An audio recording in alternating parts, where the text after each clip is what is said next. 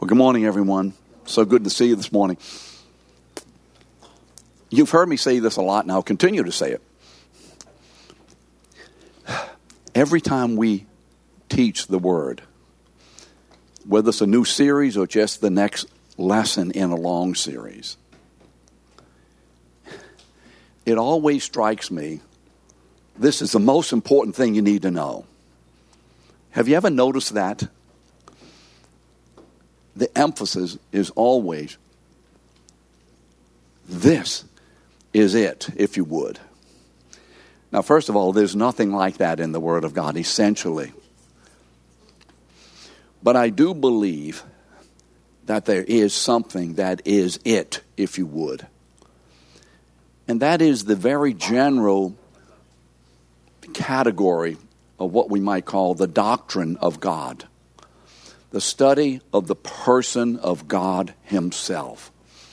I don't think there's anything more central or fundamental to who we are as human beings and especially as God's people, as an understanding and experience of who this God is before whom we have to do. You remember that's quoted somewhere to somebody, by somebody to someone. And so here we are in a new series studying the love of God. It was not something I anticipated doing. It's not something I did not want to do. I just wasn't on the radar, but there it is. And so I think last week was the first week of it. Was the last week the first? And we're beginning the study of the Word of God with this word that most of you had not heard until last week, although now maybe many of you are familiar with the word Aseity. I know all of us could give a definition of Aseity if you were here last week. So I say this in preparation this morning. I don't know how to emphasize this more, because the class is about a third or half full of what it typically is.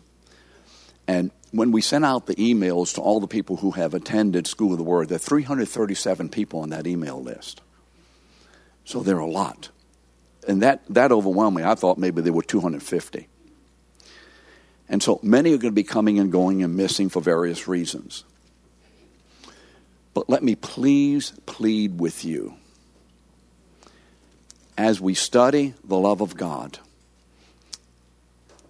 we're going to be studying other issues about God. Not exhaustively, because, first of all, I don't have the ability to do that. And you say the Holy Spirit gives it to us. Yeah, but he doesn't give us exhaustive ability to study the exhaustive knowledge of God. Please let me plead with you. What we're going to be saying about the love of God is going to be very much connected to and foundationed in all of the preparatory teaching. And so if you missed last week, please listen. What is it, online? Is that how they say it nowadays? I used to say listen to the tape. Listen, get the app or whatever that means. Okay, please stay up so you'll understand what we're talking about. Okay, I just want to make that plea to you. Secondly, there are all kinds of people in here that you know, your friends who come here are not here today. Be aggressive with them. Let our aggressiveness not only be for Alpha and for the cantata, but let it also be for the study of the Word of God every Sunday morning. Amen? Thank you for being here. So you remember last week we began our study of God's love by anchoring our study of God's love in the aseity of God. Now your notes, you see that. And I'm using this word because it is a word that is typically used among theologians and those who discuss and understand somewhat the study of the Word of God. But it's good for us to know terms like this. What does the word aseity mean? Remember, it has to do with what? God's self-existence as God. That God has life in himself. that God has no beginning and no ending. That before anything was, God is. Now, don't you say was. Because if you say God was, you put God in a time context, and God is not to be construed or understood within a time context. We experience God within a time context, but our understanding of God is apart from a context of time if we are to understand something of his essential nature. Do we see the difference? We experience him in time, but he whom we experience is outside of time. But our time experience of him is that which affects us. And so we must make sure, if we're going to understand this God, who in 1 John 4, 8 and 16 is said to be God is love, that we must understand something of the uncreatedness of God. Amen? We must understand some of these fundamentals. Otherwise, what we do, we set and lock down our understanding and therefore our experience and our relationship with God of his love within some context that is too much of our own making and of the world's activities. You do see that. So we want to make sure that we see the love of God way, way, way, way apart from anything of the created order and see it set in this eternal being. And even the word eternal is a time frame because God creates eternal when he creates time.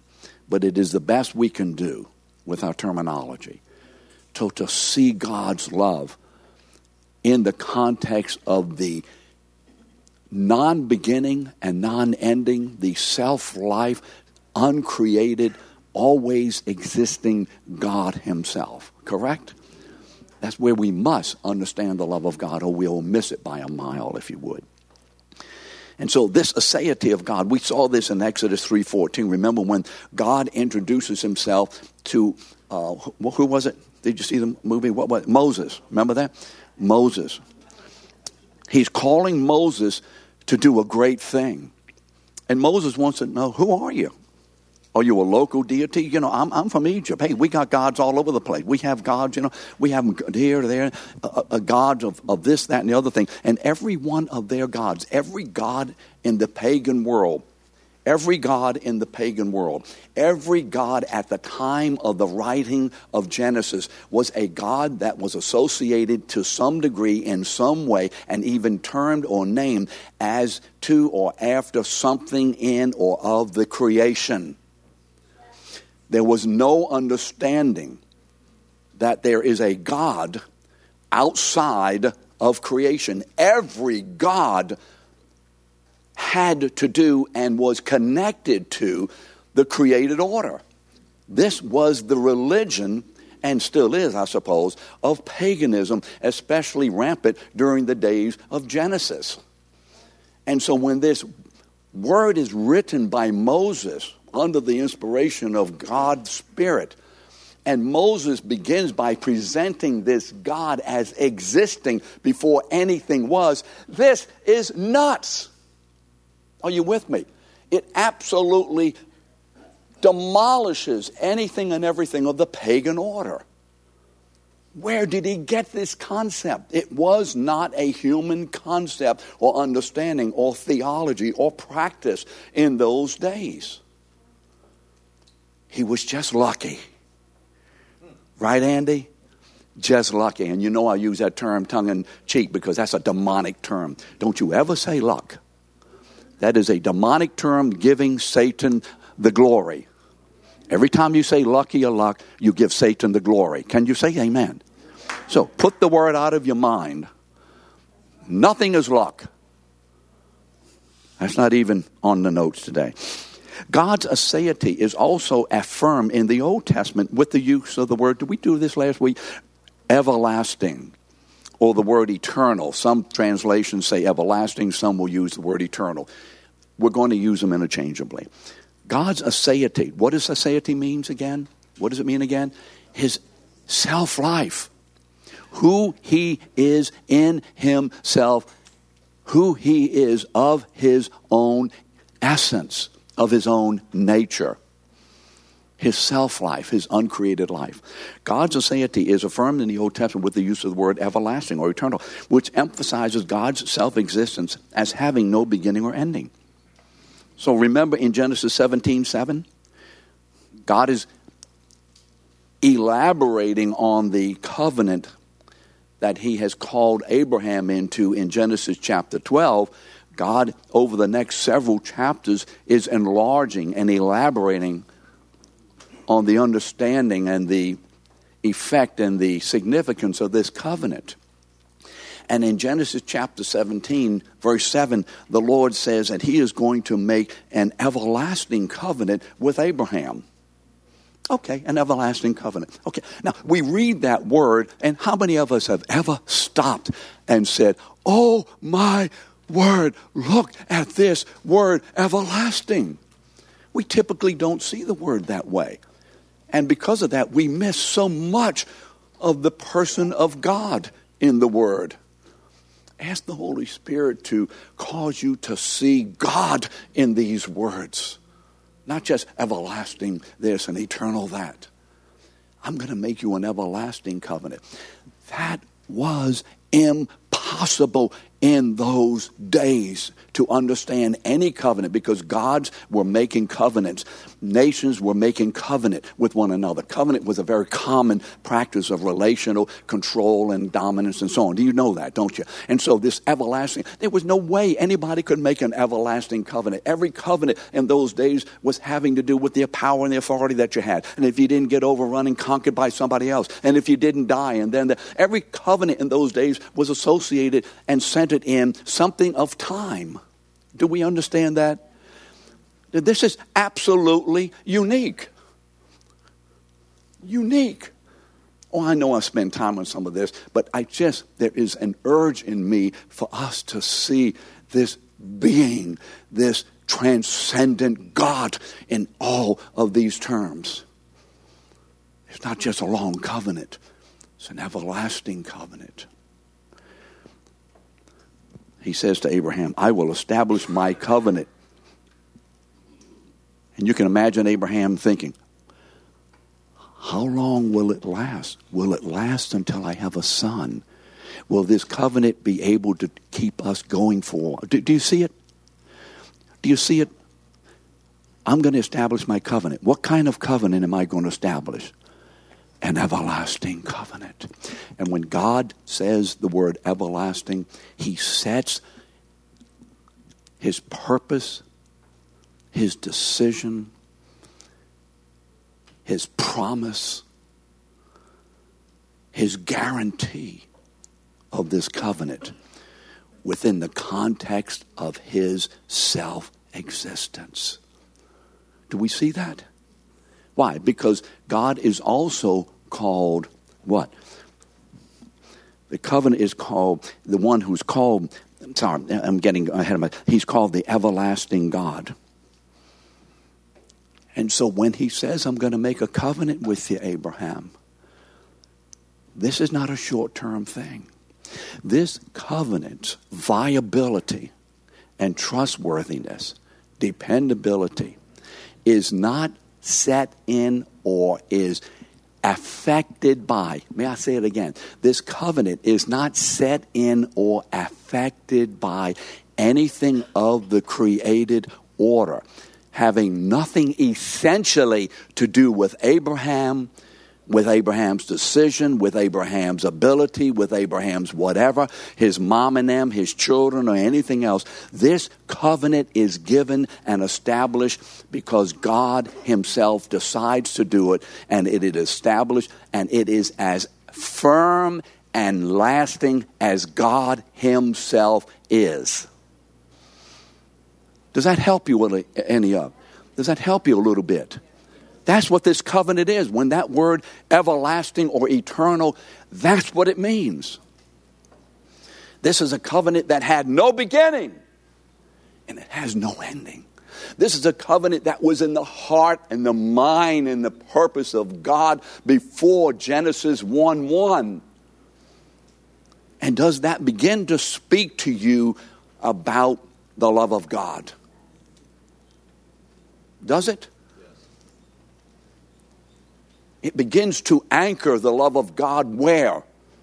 Not in my experience and what I do, if I don't do, how many times I'm going to do it, or why I didn't do it, or if somebody's going to help me in it. But it anchors the love of God where? In the aseity of God. And the reason we are pushed around and stomped around, I'm not going to get through this today. Because we don't understand that the love of God is as eternal or everlasting as God himself is. The love of God is as enduring as who? God himself. You see, in this way, the Lord was affirming that his covenant with Abraham would never come to an end. Do you notice it didn't say, Abraham, if you don't mess up too many times. Did you see that? Do you see that the covenant that God established with Abraham was independent of Abraham as a person and of Abraham's actions? Do we see that? Can you say amen? I need to know if you see it or not. This covenant was in the heart of God, is in the heart of God, has always been in the heart of God, and always will be where? In the heart of God. And that which is in the heart of God does not and cannot change. Otherwise, God ceases to be who he is, which we'll talk about later on. This covenant as an everlasting covenant is anchored. God has anchored its creation and purpose in his own aseity. Now, before we go on and talk a little bit more about this, let's take a moment. I've already done so, but let's take a moment, and I want to follow my notes on this. Hopefully I don't want to miss something I'm supposed to say. Take a moment to consider the relationship of God's love to his aseity as the everlasting God. Just think for a moment. Stop and think. We do not want to make this class a class on the attributes of God as individual and distinct attributes disassociated from one another. We want to make it as a presentation, hopefully by the Holy Spirit, if the teacher will be understanding and speaking clearly enough, that all of this is a unity in God. All of these attributes exist in God simultaneously and equally. And so when we talk about the aseity of God, let's make sure that we connect the love of God to his aseity. So listen to Jeremiah 31:3. He says what? I have loved you. Now whom is he talking to? His people. What people? What people? His covenant people. What covenant people? All who are in Christ, before the birth of Jesus and after the birth of Jesus. All of his new covenant people. All of those who are part of his what? Everlasting covenant he's talking to. And he says this, I have loved you with what kind of love? What kind of love? Everlasting. Now, for a moment, what does everlasting say? This is God's aseity. I have loved you with myself. With love that is who I am. With love that is not connected to anything in you or about you. I have loved you because I am the God who is love, and I have chosen freely, without any requirement external to myself, to place my love upon you.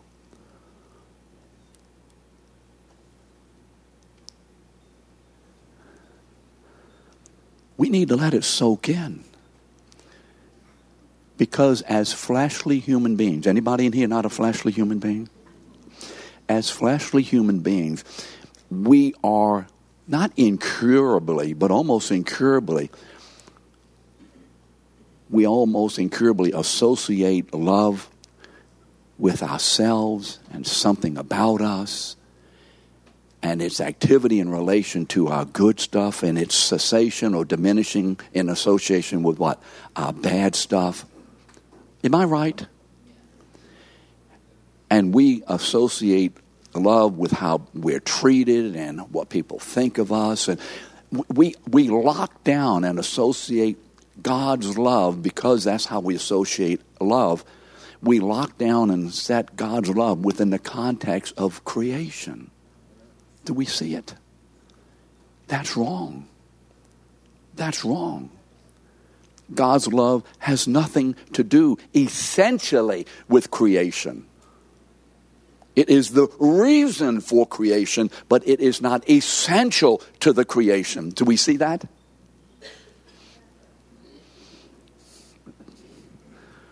By using the word everlasting love, what is the Lord telling us about his love for us? By using the adjective everlasting to describe his love for us, the Lord is affirming that his love is an essential attribute of his being as God. Therefore, his love for us is an everlasting love. Why? Because he is the unending, unbeginning, everlasting God.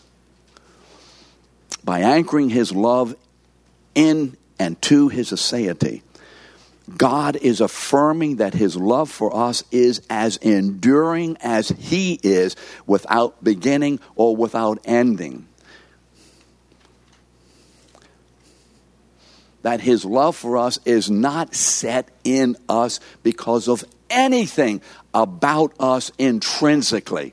That is, because I did this, or because I did that, or because I believe in Jesus, therefore he loves me. No, he loves me, therefore what? I believe in Jesus.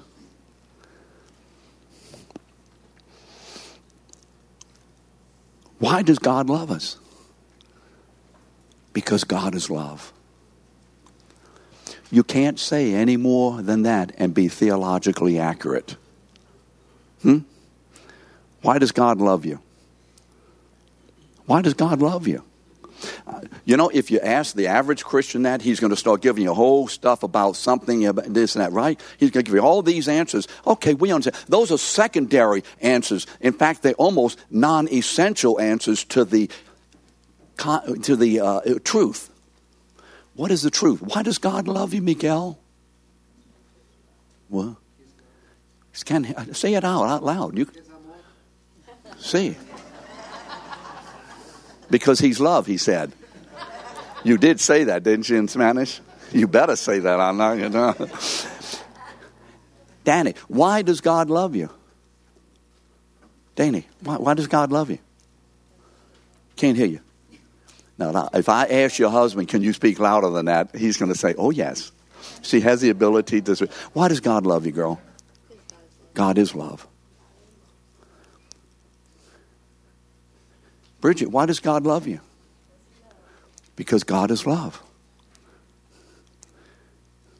Nate, why does God love you? Can't hear you. God is love. Are we beginning to see it?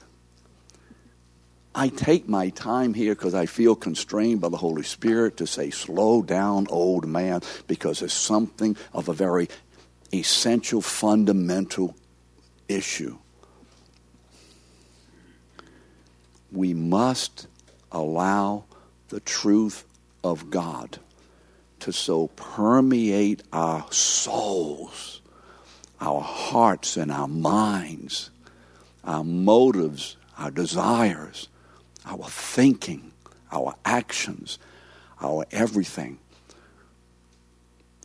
to liberate us from the continuing bondage of self-love, which relegates God's love and puts it within the context of something in or about or for me.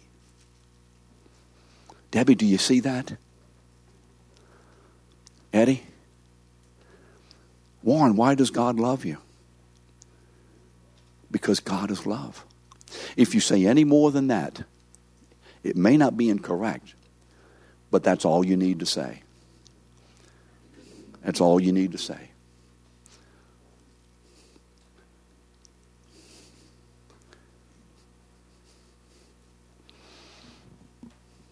This means that when we read that God loves us, remember 1 John 3:1, the apostle is talking about the fellowship with God and continuing that as we walk with the Lord.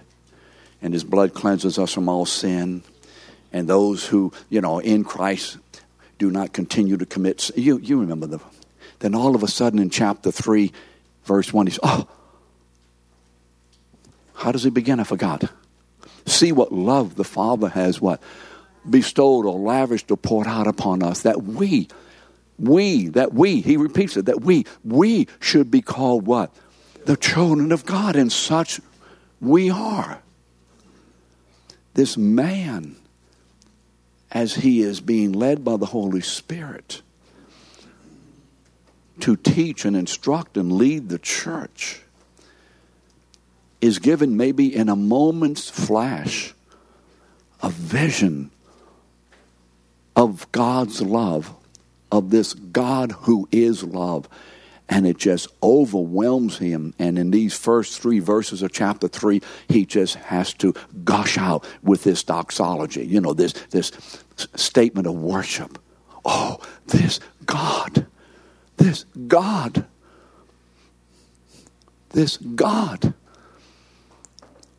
Look at him. And this God has set his love in us.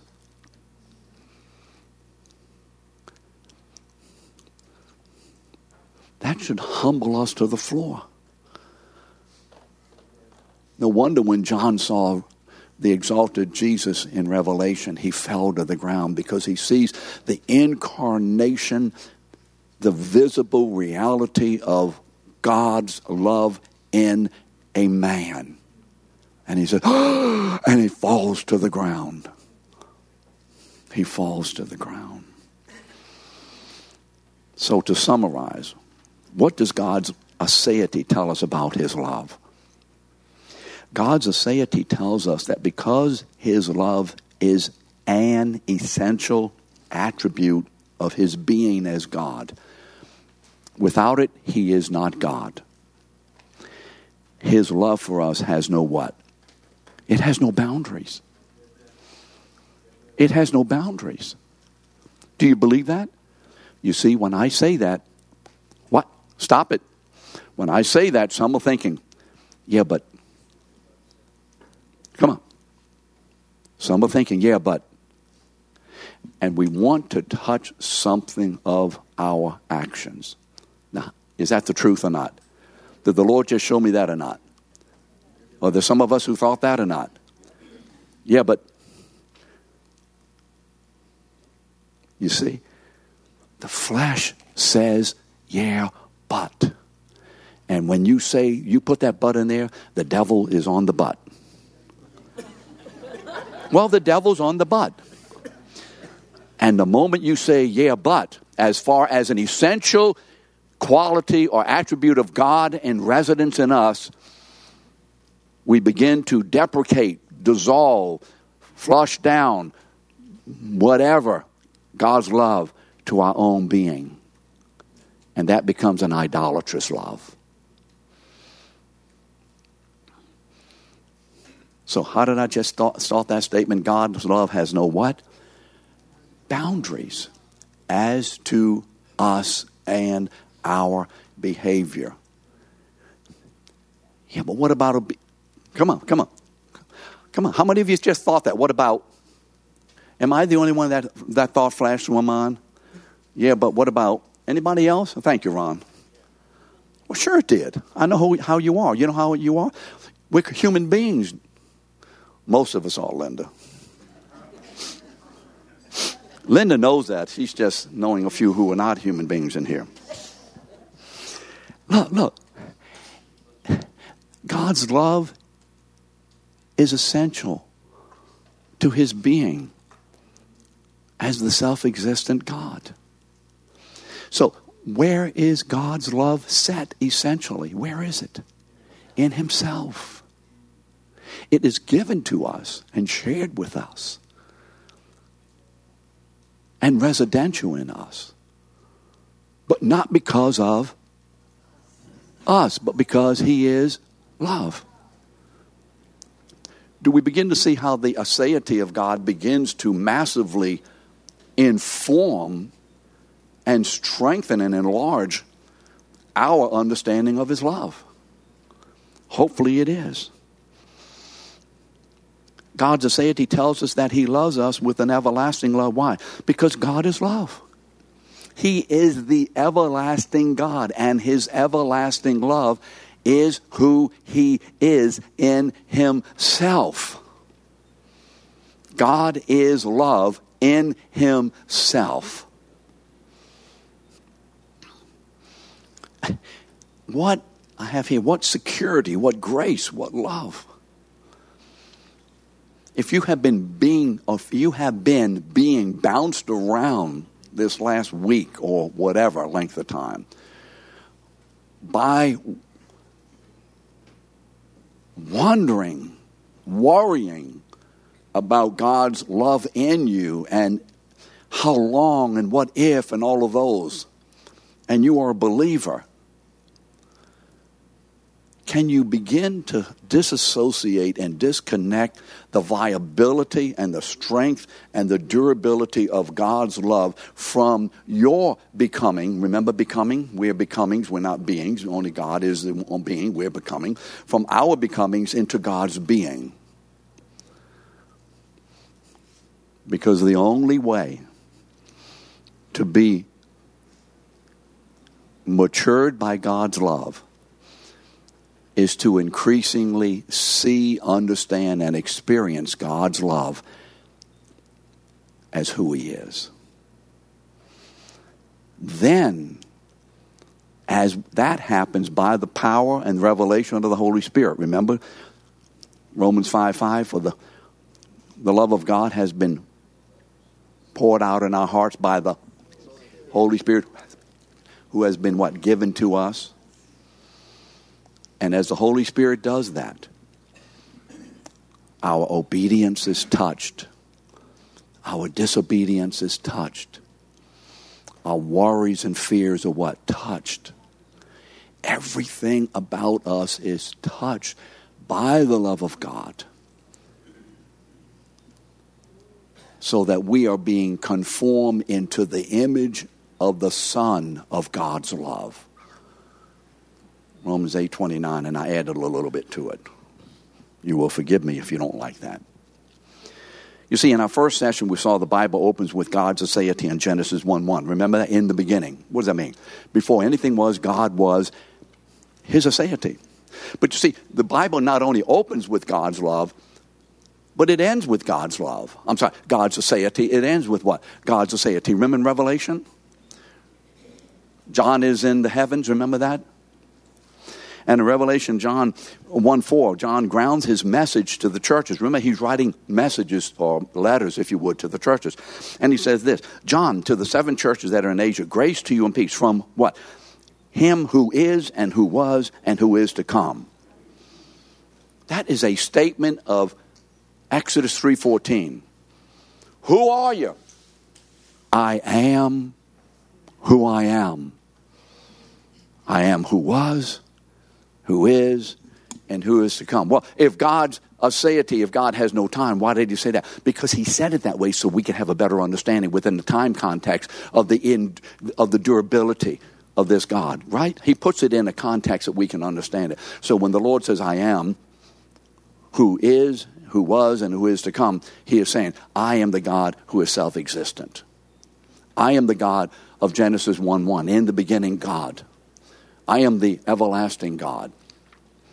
And then in verse 8, John records the words of God himself. I am the Alpha and the Omega, says the Lord God, who is and who was and who is to come, the Almighty. And then in Revelation 22:13, it closes with the aseity of God being stated by Christ himself. I am. Remember Genesis 3:14? I am. I am. I am the Alpha and the Omega, the first and the last, the beginning. Genesis 1:1. Did you see that Genesis 1:1 was right there in the beginning? Genesis 1:1 is at the end and it's at the beginning. So you see, Jesus knew how to teach the Bible. He knew that Genesis was most important. It's the most important book in the Bible. Why? Because it explains and sets forth everything about God and his purpose. The rest of it, after chapter 3, actually after chapter 3, verse 6, is an elucidation of the outwork of this God who is to the accomplishment of his is purpose. Of his is purpose. We're now ready to look at some of the divine attributes. As we do, as we begin to look at some of these divine attributes, our purpose is to show how each of the attributes mentioned informs our understanding of God's kind of love. We are not studying the attributes independent of one another. That should never, ever, ever, ever, ever, ever, ever be done. But we're studying these attributes specifically in relation to this attribute of God's love. This means that our understanding of God's love must always be informed by what?